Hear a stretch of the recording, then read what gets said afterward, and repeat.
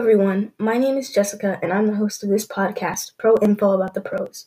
In this podcast, we talk about everything you want to know about the game of professional soccer. In this episode, we will be talking about what the expectations are for a professional soccer player, but more importantly, how those expectations can lead to professional players living a very different life compared to the average person. Okay, so when I was younger, I always wondered what it would be like to be a professional sports player. I'm pretty sure most kids have. The other day, the same thought crossed my mind, and this time I decided to do some research on it. I always knew that it takes a great work ethic, high levels of training, and straight up natural talent to become a professional soccer player. Only when doing this research, though, did I find out that all that hard work pays off, and just straight up pays. According to the article, the country where soccer salaries are 160 times more than the average, by Robert Kidd, the top male soccer players in Spain are making $2,896,151 a year. That is 125 times more than that of an average Spanish worker.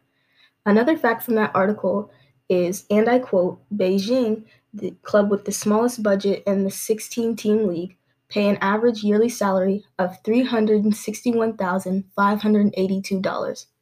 I don't know if that is mind-blowing to anyone else, but it is to me. The club with the smallest budget is still paying their players almost $400,000 a year. That is more than the average salary for a doctor in the US. Anyways, I just think it's insane how different becoming a professional soccer player really makes you.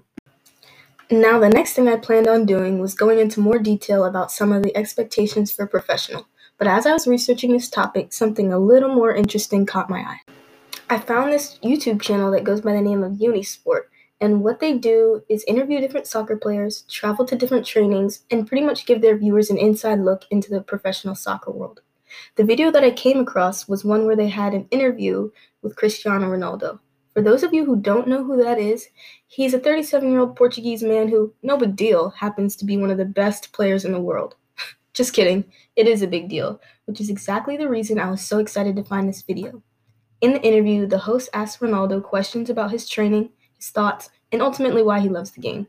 The answers that Ronaldo gives are very informative for someone who might aspire to one day go pro. But one thing that stuck out to me is when he said, "I know if I score goals, it's better for the team."